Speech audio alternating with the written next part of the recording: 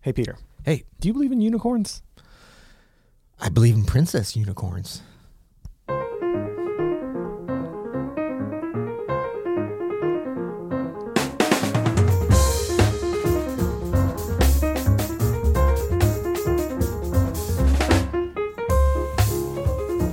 I'm Adam Manis. And I'm Peter Martin. And you're listening to the You'll Hear It podcast. Music advice coming at you. Coming at you today, we are sponsored by Open Studio. Go to openstudiojazz.com for all your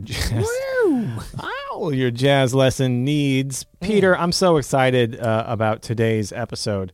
It's called Unicorn Pockets. Do you have any idea about what I'm about to hit you with Unicorn I have Pockets? Absolutely no idea. But did you catch my Office reference in the intro? I did, but it took some explaining, actually. Some as dadsplaining.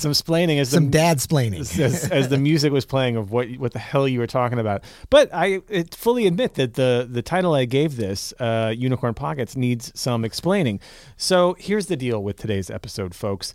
We've been listening to a bunch of different players on our Tuesday night sessions live on YouTube. By the way, if you want to check that out, that's 8 p.m. every Tuesday night on YouTube. We've been going live this whole time during the lockdown, listening to different records. We were listening to a record by Chick Corea the other night. Ever heard of him? Ever heard of him?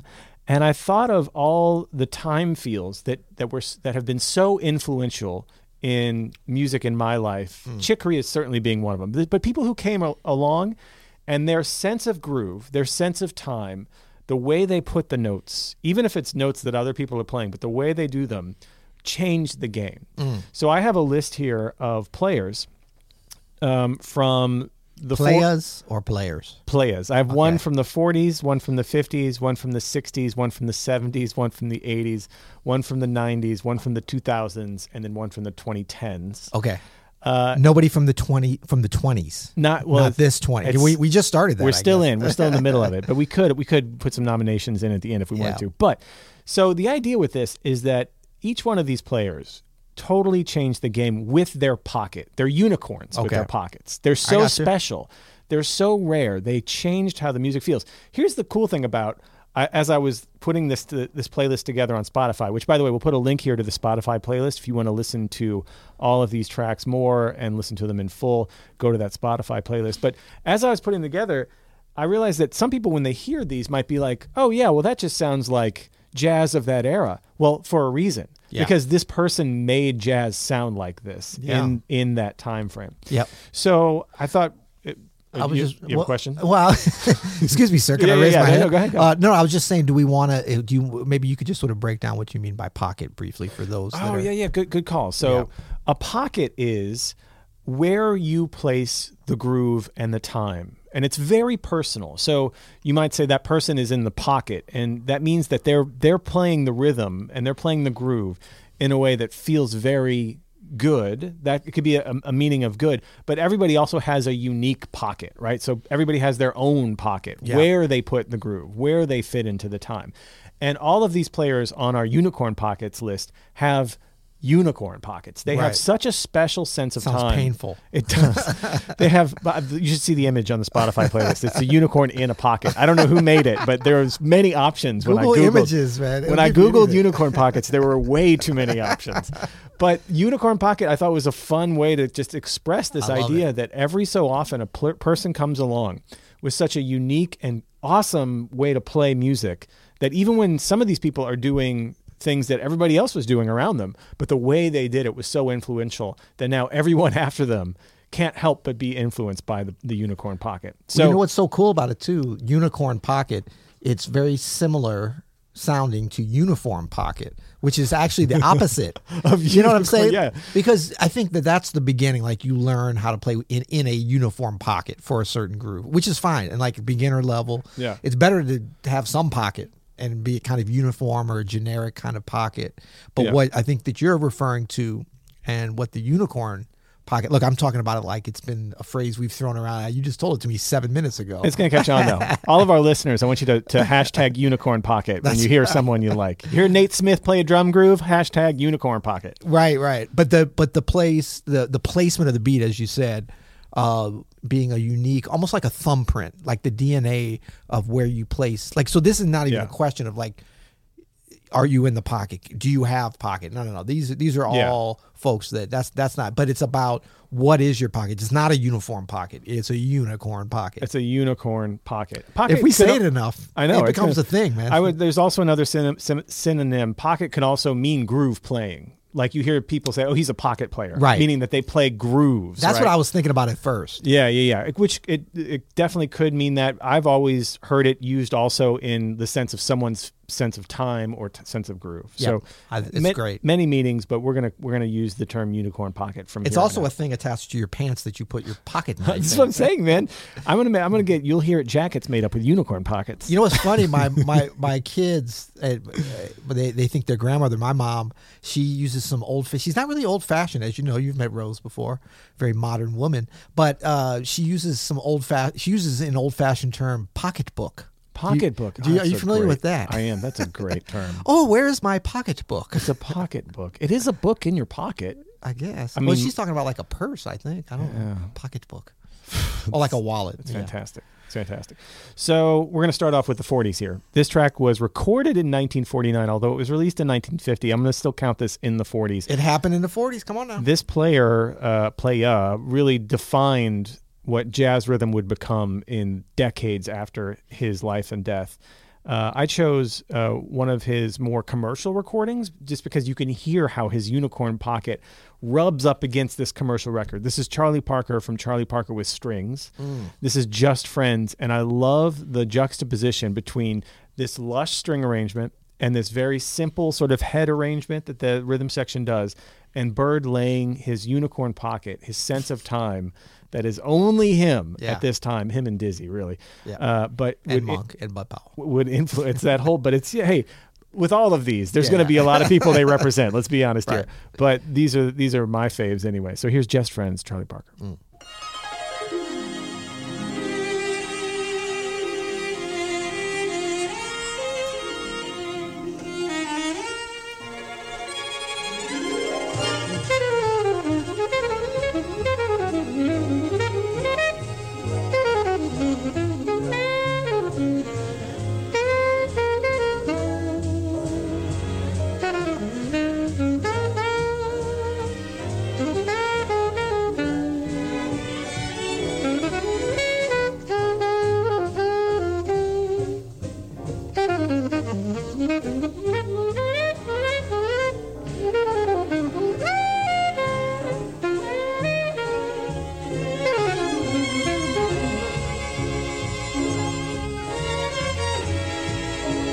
Cue the obtrusive strings.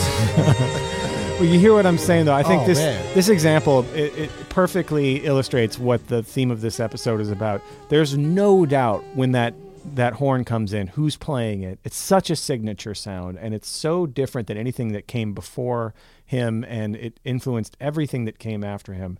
There's no doubt. I mean, it's like you hear, that's Mitch Miller on the oboe. It's so oh no, that's later on in the track, actually. Sorry. I mean, that's a unicorn goatee.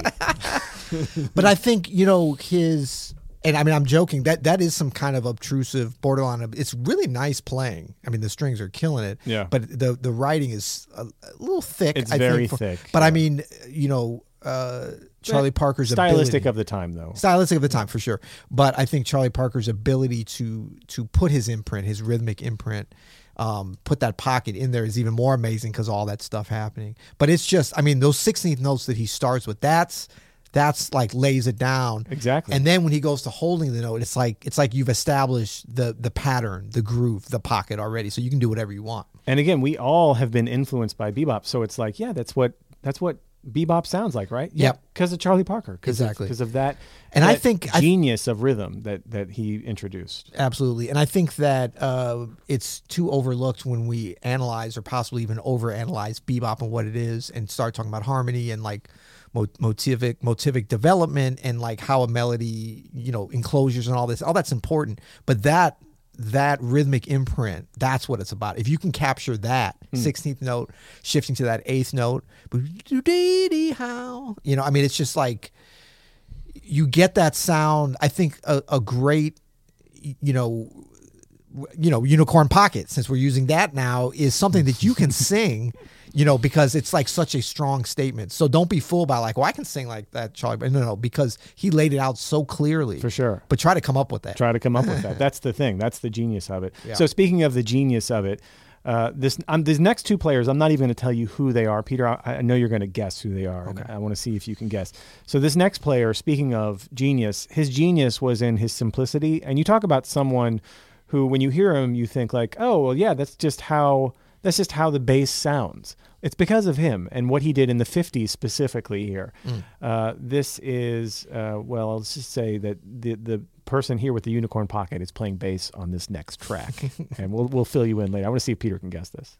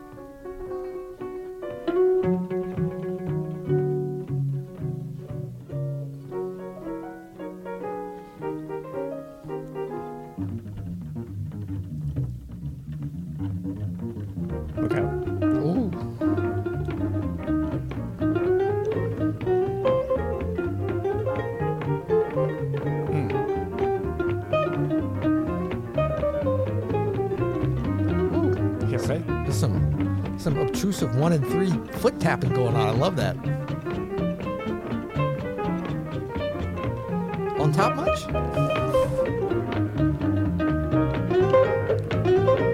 If you could see us right now, we both have the meanest stank face going. Very, very stanky. Ugh. So you got a beat on this? So I don't know this recording. That's Ray Brown, though. It is Ray Brown. Yeah. Now, I did kind of at first, I was like, OP. That first line he played, I thought was Oscar Pettiford. Oh. But then I could see that. Yeah. Then when he got into his thing, but big influence. I mean, Ray Brown. Yeah, this is from Live at the Stratford Shakespeare Festival. One of my favorite OP records, but I know kind of a lesser known one for you. I know. What's funny? I had that LP in New Orleans, so we're going back 16 years ago.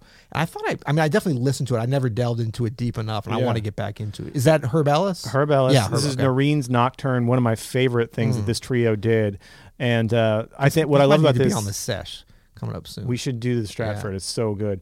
But this one is so great because you get to hear Ray kind of take the melody in the beginning, and then when they go into that 4 feel, it just takes off. Oh, yeah. I mean, he's so far on the front of the beat, and it feels amazing that far on the front of the beat. And it's not rushing. I mean, it is not like... It's just a leaning forward. It's leaning forward, and it's... But you know what? His rhythmic imprint is already there, even when he's playing the lines in between and like his entrances. And it's funny because with Ray Brown, it's so easy to get kind of hypnotized by the incredible intonation and the left hand work. Yep. I mean, and the right hand, but there's a lot of like just pocket already before he even gets, so when he gets to the walking, it's kind of like Charlie Parker. It's like they set it up, and then they hit you with something better, and then they just bam, then they're just like right in there. Exactly. It's just a kind of elegance in their approach and a confidence in their imprint that makes them the pocket unicorns that they are. You interviewed your friend Gregory Hutchinson a couple years ago for your podcast, The Process with Peter Martin. You remember that long form podcast? That was a long form. That was a good one, though. That was a good, yeah. And he talked about playing with Ray Brown, and he said you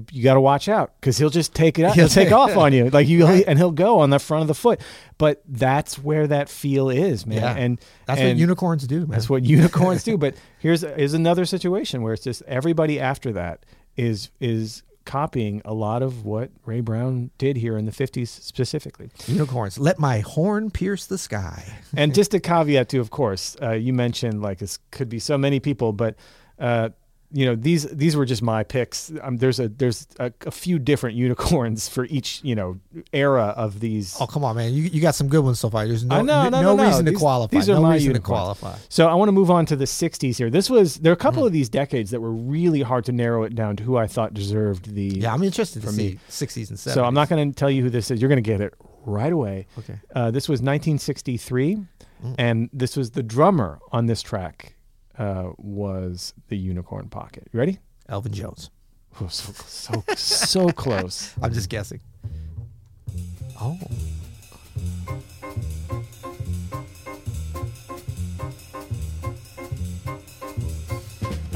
Tony. Yeah. 18-year-old Tony Williams.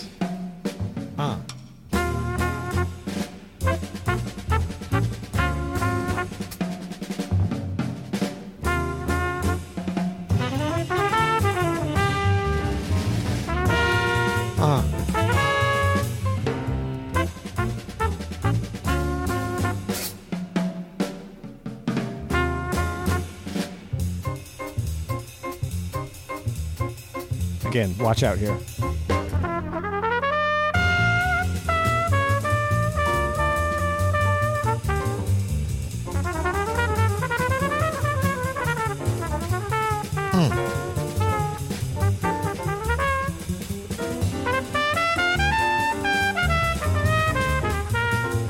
Is this Victor Feldman? This is Herbie. That's Herbie? Yeah. The Victor Feldman tune. Yeah. No, I know. Wow. It doesn't sound like that. Oh,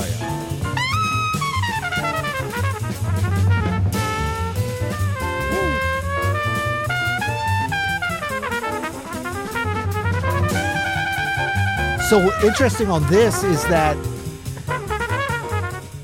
Tony, wow. What a I know, right? The air in that sound is unbelievable. It was almost, those eighth notes, those repeated eighth notes at the beginning, it's already there, on the snare drum. Yeah.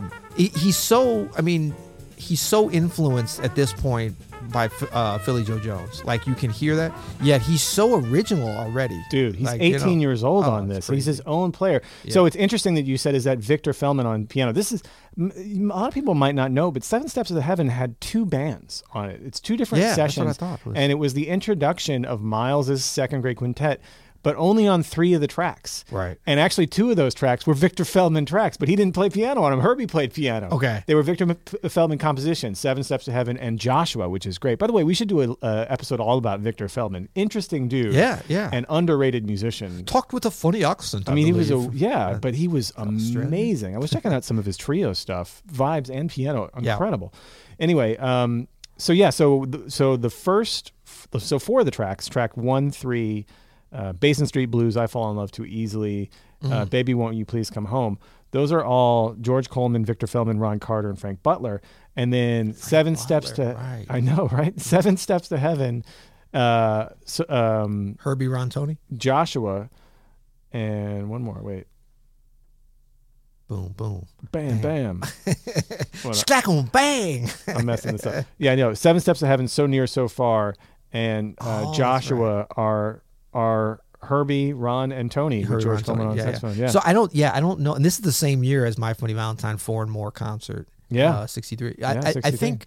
Yeah, I just don't know this record that well. I don't know why. I just know. I mostly know Joshua and 7 Steps to Heaven from having to learn them. But man, hearing an 18-year-old Tony Williams lay into the ride when the solo starts there, it gives me goosebumps every time. Because you just hear, first of all, there's a lot of drummers in Brooklyn that owe him a check today. Oh, I know. like right now. Like right now for copying his stuff. Because that straighter, super even eighth note ride is so, for me, it feels like just a warm blanket. And I know it's not the most like overtly like, there's a hump in the swing kind of thing. Oh, I think it's swinging. It's intellectual AF. Yeah. I know how can an eighth note ride cymbal pattern be intellectual, but there's something very heady about that ride cymbal pattern. Agree. It takes a really smart artist to do what he's doing here. And he lays this air over every track that he digs in on like that I think is, for me, so influential rhythmically. That was what's the thing that makes Tony Williams, in my opinion, a unicorn pocket. Absolutely. Absolutely. So. That was a great choice. I was thinking, you know what? Elvin would have been the obvious choice, but Tony's great because and that's why they're kind of these years. I mean, you think about the recordings that came out 63, 64, 65, and beyond. Honestly, both of them did. I mean, Elvin, Wayne, Herbie, and McCoy all could have been. They're all unicorn pockets, and there's a reason they're. And Chick. I mean, there's so many from the '60s that could have made it. But maybe Tony's even more impressive because he's 18. I mean, that's hard to be a unicorn. It's hard for your spirit to pierce the sky when you're only 18 years old. That's right. The spirit to pierce the sky. Okay, so you can have a unicorn pocket, and I know we're primarily a jazz podcast, but I hate jazz now, so I'm ready for something new. We're past the 60s. I wanted to represent like for each decade, I wanted to not just represent like great pockets, but also like people who kind of defined some section of music in that decade. And there's obviously lots of different kinds of music in every decade. Our next choice is the bass player on this track. And this to me, this is from the 70s. This is 1976. Jaco Pastorius. See, this is what you would think. I went through, actually, there was a ton of bass players we could have picked. Jaco, Paul Jackson. But I picked this guy. Okay.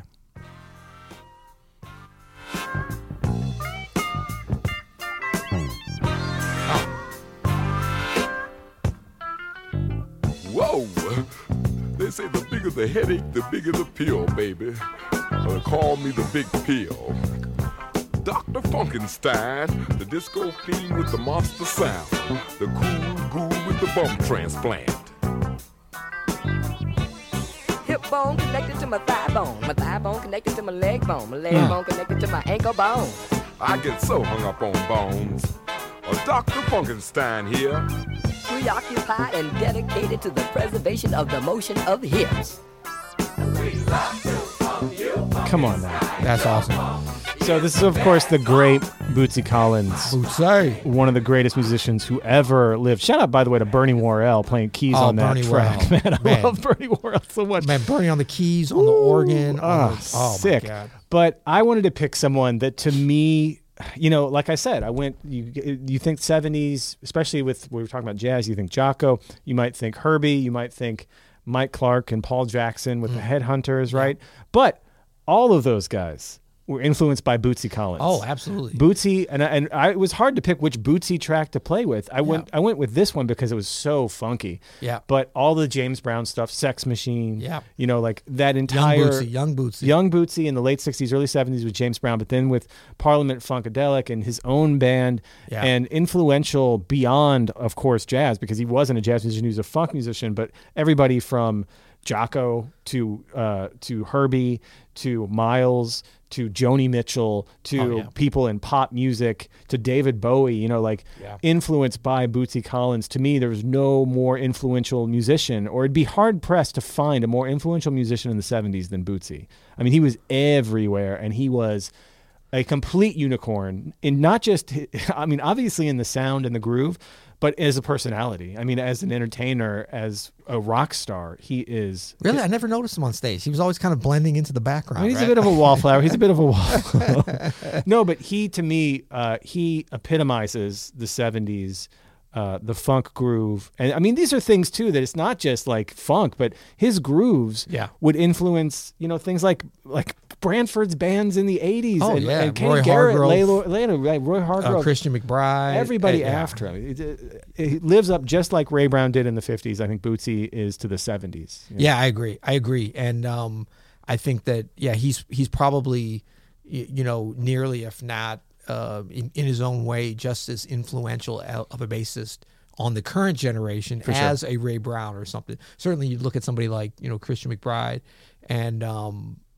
I mean, have you seen him live before? Yes. It's incredible. He's like 8 feet tall. Yeah. He's 115 pounds. Yeah. And he's just so skilled and can play for just hours and hours stuck in that kind of groove there. Yeah. I would just throw in there too, you know, somebody who definitely he influenced, which was George Porter Jr., bass player of the Meters, not as well known, but George Porter also the Meters are such a like kind of insiders. I mean, they're not that insiders because I know what you mean. The hipsters found it, but the individual players in the Meters are insiders. They're a little bit insiders, but they were hugely influential on jazz musicians and funk musicians, and then like through Stevie Wonder, they were hugely influential on Stevie in the mid 70s. Yeah. In a way that Stevie's always talked about, but a lot of people haven't picked up on. But there's a definite Bootsy George Porter connection there. Yeah, that was Parliament. That was Dr. Funkenstein. That was Bootsy Collins on the bass. Stevie Wonder easily could have made this list as well as someone with a unicorn pocket, but he's kind of just a unicorn everything. He's a unicorn pocket, unicorn harmony, unicorn melody, unicorn vocalist, lyricist, harmonica, everything. Yeah. So one thing with Bootsy and with Bernie Worrell and George Porter and all them, that great gang, was that if you get a chance, anybody of our dear listeners, are they still our dear listeners? It's kind of creepy. I love our listeners. Sue me, because I love our listeners. No, but if you guys get a chance to go to the National African American Museum at the Smithsonian in our capital, don't go today or tomorrow because it's locked down. Yeah, you're getting close to it. Chill for a minute. Chill for a minute. Have you been to that museum? No, man. It's relatively new. You know, every time I've ever been in DC, I'm like in and out on gigs, and I have no time to go do any of the sites. And that's the one city I want to have time to go do the sites in. Yeah, no, it's great, and that the museum is great. But they actually have the mothership as part of the. Way. I'm serious. They have it as part of the exhibit. It's sitting right, like, I mean, the museum is huge and it's incredible, and it covers the African American experience in such a deep way on so many different levels. I mean, it has an entire train car in it on the first floor, and just a lot of stuff. But there's a whole room that's specifically about music. It's got like, it has Herbie Hancock's Rocket microphone, like the Shure microphone that he recorded. Just little interesting little art. Because, it's a museum. It's not just about, it's like showing through artifacts. And so how do you show this era of, funk music? How does it get better? And it's huge. I mean, it's like one of the ones from the stage. Thank you to all the nerds at the Smithsonian for collecting and documenting everything in American history. It's awesome. No, and Lonnie, big shout out to Lonnie Bunch, Dr. Lonnie Bunch, I believe. I hope I'm not messing up his name. I think that's him, who was really the force and was like, I think he's still, he was the original director of the museum. Oh, yeah. And now he's actually become, I believe, the head of the whole Smithsonian. He got promoted. Yeah. But I think I saw a profile on him actually just a few weeks ago on one of those like NPR CBS Sunday morning things or something. Yes, that would be it. But I actually I was part of a private tour with just like 10 people that he led, and I didn't know who he was. This was like I was part of a private tour. It was kind of a fancy thing. I slipped in. Were you with Obama or something? Well, George Clooney? Were you? No. It was just I slipped in, and I didn't slip in, but I was part of a group. We were playing at the Kennedy Center, and they wanted to come over and see it. Yeah, sorry. Okay. Anyway, I was playing. So with Chappelle? Oh, cool. I was helping him. I was honoring him. Come on, honoring my brother. Oh my God. No, but Lonnie Bunch did the tour for us, and he was so unassuming. But like as he's showing us around, I'm like, man, this guy really knows all about. And then I started like listening to his stories, and this guy really knows what he's talking about. He knows every. Usually like a docent or something would know one room or the other. I was like, he knows every room and like the origins. Wow. But it was such an honor to be on a security guard saluting him. That's weird. It was truly an honor. All right, so we'll move on to the 80s next. What do you think about the unicorn pockets? Man, I'm digging the blue. Now I can't wait for each decade to roll by. Unlike my life, when I'm getting scared as the decades roll by. So before I do my 80s unicorn pocket, I'm curious, if you just top of your head, and there's no pressure, who's your 80s unicorn pocket? Oh, 80s. It's a tough one, right? It is. Well, you've got me thinking. It's funny because like Tony Williams, I feel like could because I first heard him in the 80s live, and I was like so okay. And it could be Bootsy. Bootsy could have been the 80s as well. But no, so I picked the decade where I think most of these people came to their pocket was like in the foreground. You know what I'm saying? I mean, Jeff Watts. That was a big one. That was like second place on my list. That was a huge one. Are we doing too many drummers? Oh, no, we're not. Well, see, that, I also wanted to switch up the vibe a little bit because there are so many different kinds of pockets. Right. And I bet you don't have a cellist on this list. I don't have a cellist on this list, actually. I could. Bjorn Ranheim. Big shout out to Casals. Pablo. Keep on stringing. I wanted to switch up the vibe a little bit for these next two. Actually, are a little bit. They're a little bit different kinds of pockets, but they are still rhythmically super influential. I'm not going to even tell you this one because I think you're going to get it. But this is from 1982. You ready? 1982. And the unicorn pocket on this is the guitarist. Ooh. Okay.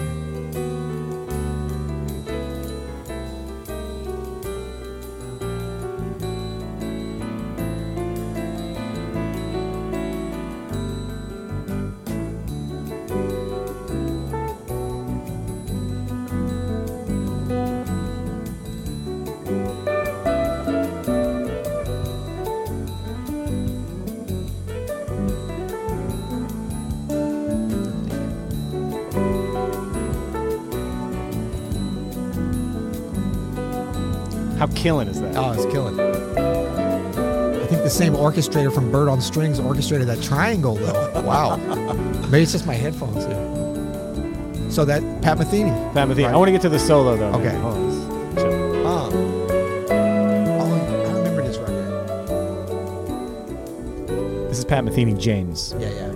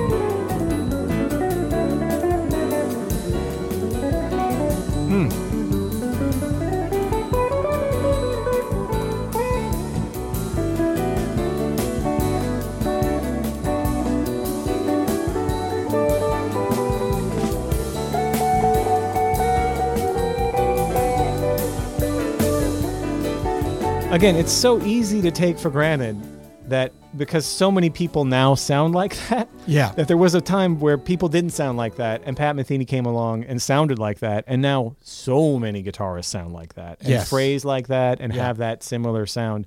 But that rhythmic feel, I think he was such an innovator. I mean, we think about him as a melodic player, right? But melody is part rhythm, and he has a very unique sense of the pocket, a very unicorn pocket. And I mean, I think that, he's such a melodic player. And, but, you know, rhythm, it's almost like it's the sort of pattern manifestation of what creates a great melody is that rhythmic feel. You know, without that, especially with any kind of music that has a groove. And I know all music does have a groove, but we're talking about something that's like either kind of like a backbeat or a swing or like something. I think the stronger or more overt the groove is, the more, you know, the more a great melodist, you know, somebody who can create wonderful melodies. Keep going. Somebody named Melody, perhaps? I don't know. A unicorn. I want my spear to touch the sky. That's on pierce the sky. Spirit to pierce the sky. But the more important it is to have that pocket, you know, and even like when we were talking about, you had a couple bass players, some great bass players, but those are great melodic players too. Oh, for sure. Ray Brown, Bootsy Collins. Beautiful melodic playing. Very, very, very melodic playing. So it's that intersection. It all fits together. Tony Williams too, I would put as a melodic player. Oh, yeah, big time. Absolutely. I mean, the way his drums are tuned, the precision. But man, I love Pat Metheny so much. We haven't given Pat enough love on here, but I love Pat. So influential on me as a musician. First of all, just like Bootsy, just like Tony, is someone who's willing to just step up and be themselves and play their own music the way they like to. And I think too with Pat, because he's so laid back as a person and like the way he dresses and looks on stage and his that's hair his vibe, man. He's from Missouri here. You know exactly. What I mean? He's just a plain looking dude. But it's like he has such an effortless kind of mastery of his instrument. I mean, he's a virtuoso, obviously. Yeah, obviously. But there's these kind of things that are so important. I mean, we wouldn't be talking about him, and he wouldn't be revered like he is had he not had that kind of rhythmic feel and precision and pocket playing. And when you really start to analyze it, you're like, well, like when he wasn't a double time, like that's very Pat. Yep. Like very Pat and way those of playing triplets that he was doing. God. Yeah. Great stuff. Those triplets in the groups of 4 and 5 were very much him. And shout out to Lyle Mays, who we lost this year. Yes. One of the giants we lost. Wow. Man, amazing, just 2020 painter on the keys. Really, truly. That's an incredible pianist, dude. Incredible pianist. Yeah. That's the Pat Metheny Group Off Ramp. That's James from 1982. And ECM, right? ECM. Go check it out. That's one of the great records of the early 80s. We don't get dinged on this podcast. We did just enough. Okay. I'm not going to tell you this next one either. Okay. What are we on, the 90s? We're in the 90s. I remember the 90s. You probably don't remember the 90s. I do. And I picked the 90s that was important to me. This person is Kid and Play? Okay, nice. This is late 90s, 98. Okay. So it's towards the late part of the 90s. Now, this is someone... We're getting close to Y2K here. I know. What you know about that? I almost made a bad joke. But this is someone who was so influential that there was almost a little backlash against them. This is the pianist on this record. Okay.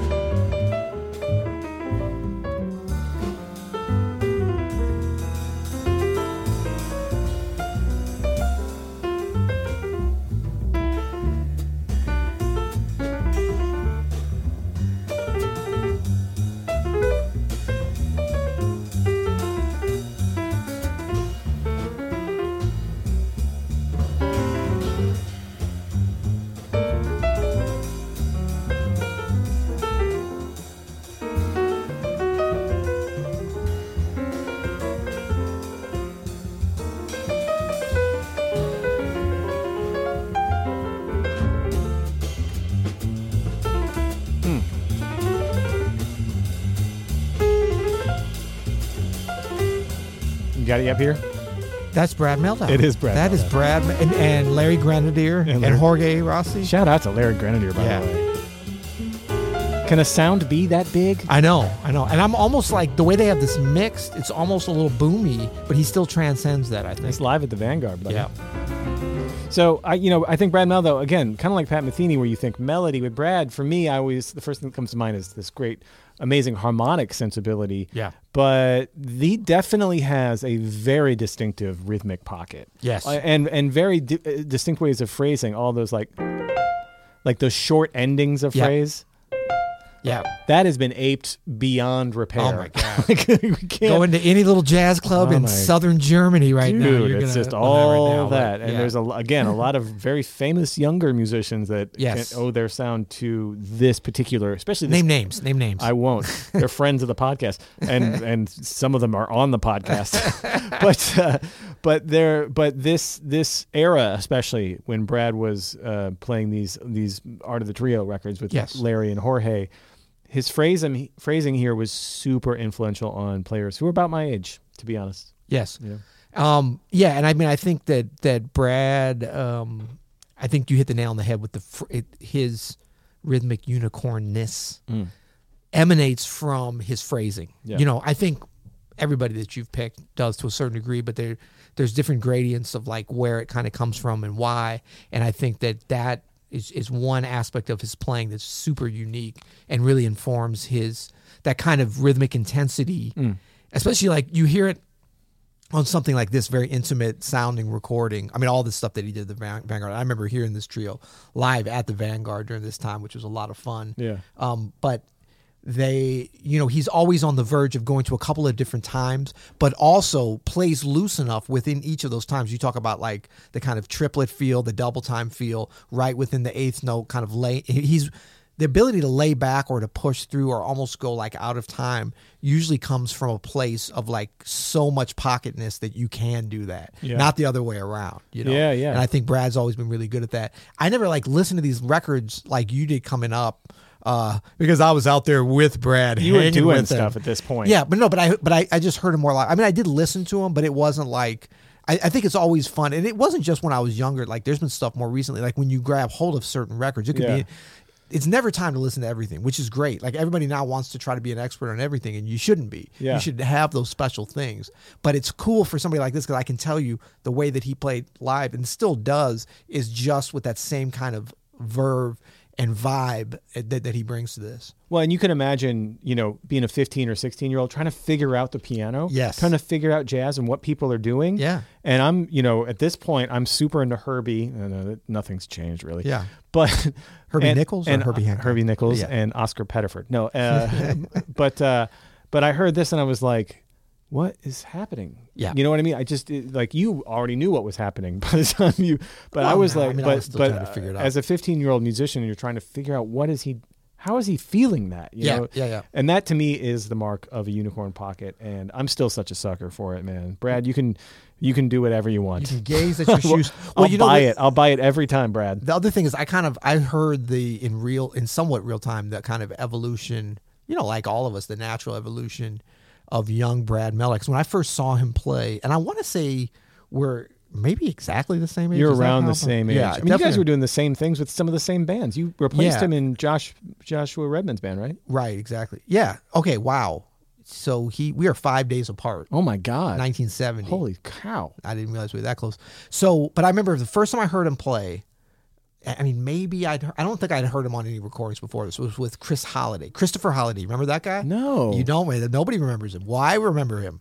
Christopher Holiday was a young phenom alto player. It sounds really familiar. Yeah, I mean, like, he was the bee's knees, as we would say back in the day. Like, everybody, he had a big record contract on RCA right before Roy Hargrove. Okay, this sounds familiar. And Brad was playing with him. And I mean, I want to say, did Brad go to the New School? Yeah. Okay, so yeah.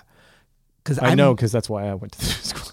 Yeah, and I think I might have met him when I met Larry Goldings when I first went up to Juilliard, but I don't think Brad was there yet. Larry Goldings was born 2 days after you. Then. No, he was. Larry's maybe a couple years old, but Larry Goldings was like Brad wasn't there because Larry Goldings was the dude. Because I used to go down there. Yeah. It was the very first year that the New School had a jazz program. Sure. Arnie Lawrence was the director. And my friend Spike Wilner, was in that first class. Come on now. And he's like, you got to meet my friend Larry Goldings. He's great. I'm like, Larry Goldrings? Who's that? No, Goldings. And Larry had an apartment on Fifth Avenue down in the Village. Yeah. With like a balcony. I was like, man, this dude's a baller. Wow. And then he could just play. Everybody was like, Larry. Yeah, but Brad wasn't there yet. By the way, Larry Goldings may be the best jazz Instagram follower. You're really good. You're a good Instagram follower. But Larry Goldings, is one of the smartest, wittiest. Amazing Instagram follower. Yeah. Catch him on the gram. Yeah. You know what I'm saying? Yeah. But yeah, no. So I heard Brad play with Christopher Holiday at the Saratoga Jazz Festival. This must have been like 92,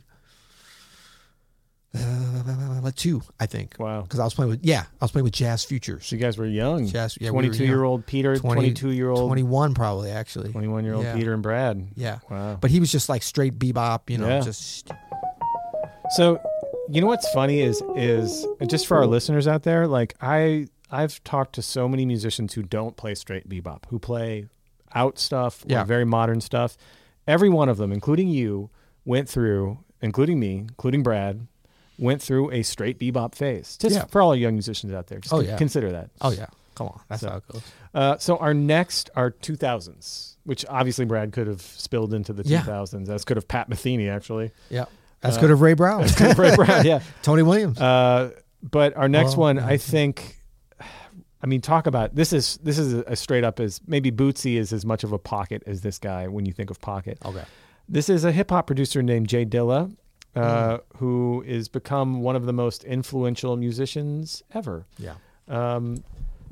And he actually tragically died when he was 32 in 2006. But he worked with a ton of amazing, not just hip hop musicians, but jazz musicians and neo soul musicians. And his pocket, the way he structured grooves on drum machines and computers, has been now so influential amongst musicians who play live instruments. Yeah. Like Chris Dave, like our friend Mark Kohlenberg, who is a student of his, really. Kareem Riggins, you know, like D'Angelo. all of these people, worked with him at some point or were influenced by him and learned from him. And it has now become just part of the fabric of the sound that you hear now with especially young musicians who play groove music. And there's he has spawned a whole genre called lo-fi hip-hop. I don't know if you know anything about I know it. I keep seeing that character on YouTube where you can watch it for 4 hours straight. 4 hours.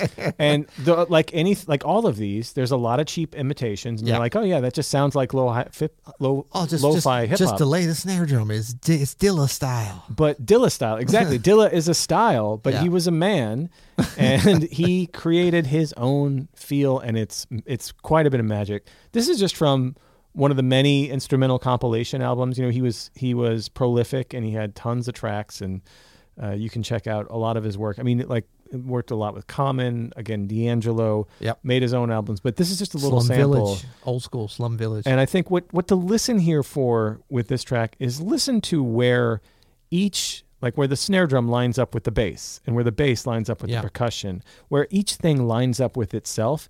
It's so unexpected. It creates this hump. It's the same thing as Ray Brown leaning on the front edge, right? It creates this tension in the groove. A lot of the pockets here, from Bootsy kind of being on the back edge a little bit, and Ray Brown and Brad Mehldau kind of being on the front edge a little bit, Charlie Parker being a little bit on the front edge. It's the same thing here with Jay Dilla. There's things on the front edge, there's things on the back end. Let's check it out.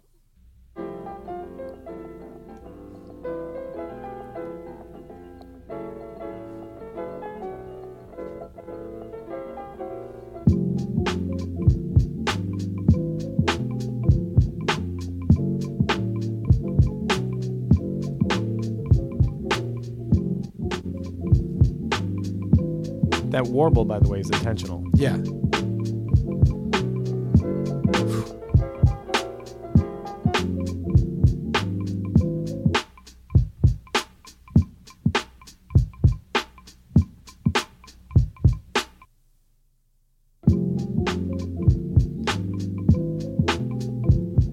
See, this is what I'm saying. When people say that electronic music can't be soulful or feel human or organic, this or gluten-free shuts that down so easily because it has so much grit and earth and soul, and you can hear him actually playing the drum machine without being quantized, which is where you line it up on a grid. I mean, it's just a thing of beauty, and it's a real, honest to God, unicorn pocket.